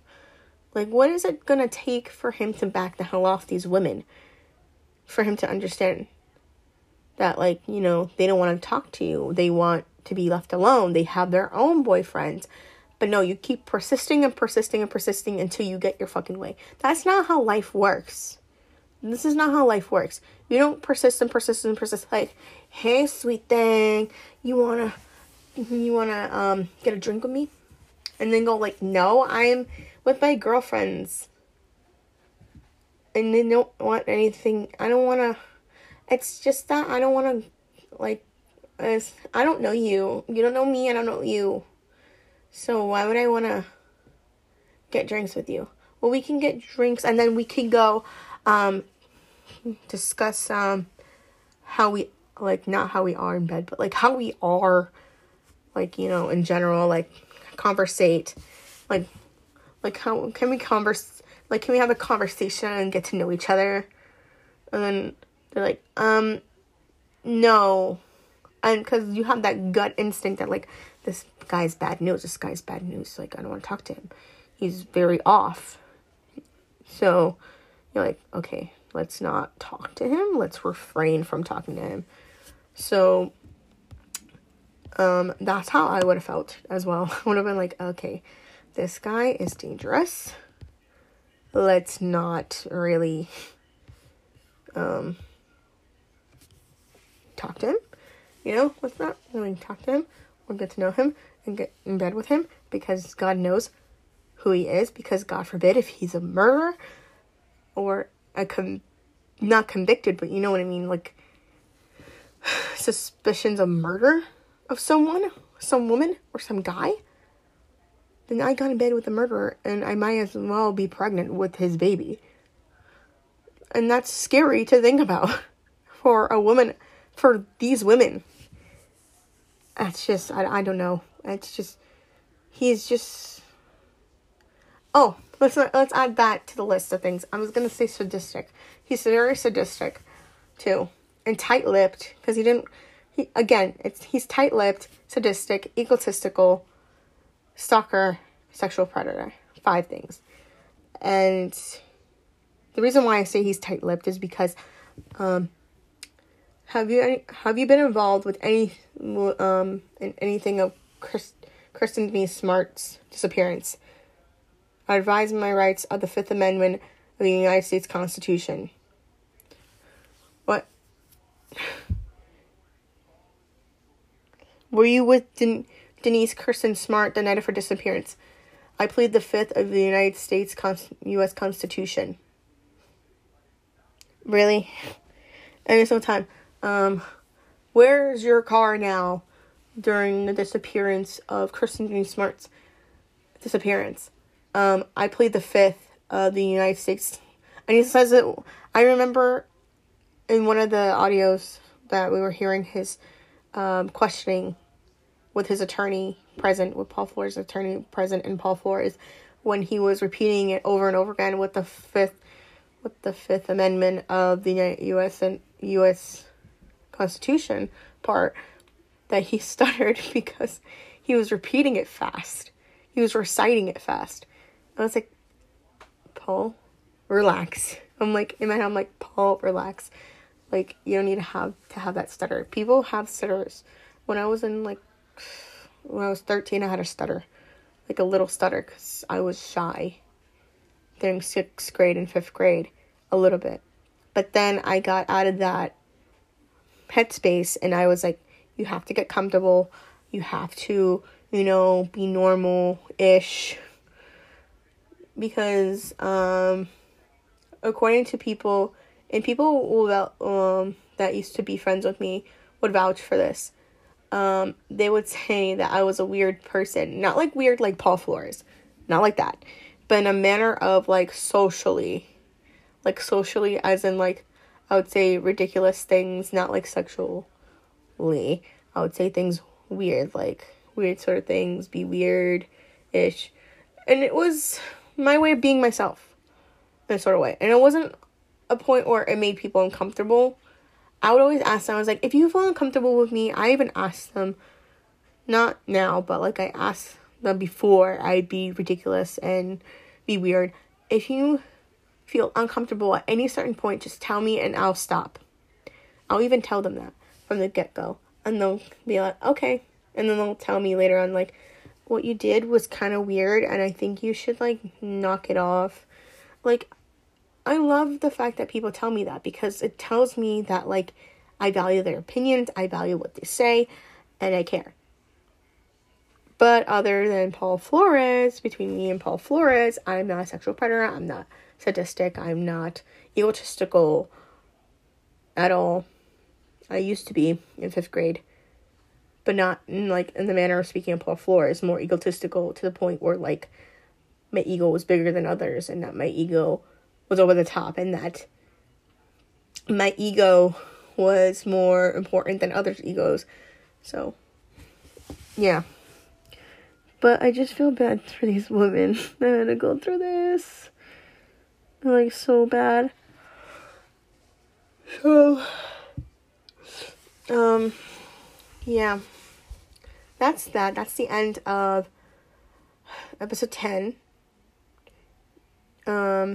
Next episode we're going to do People versus Flores number 1, which is called Motions. And People versus Flores number 2 called Jury Final Motions Subpoena. So, the synopsis of that one, the first one, the Motions, People versus Flores, is Chris, the podcaster of Your Own Backyard, recaps the pretrial events following 2021 preliminary hearing through the first week of motions in the Salinas courthouse. In Salinas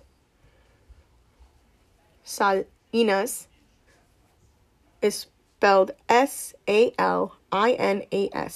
Again, Salinas courthouse. And then People versus Flores number 2, the jury final motions and subpoena. The short synopsis of that one is Chris recaps the final pretrial events from the Salinas courthouse. I hope you enjoyed this part and also this episode. And speak to you guys in the next one. Bye.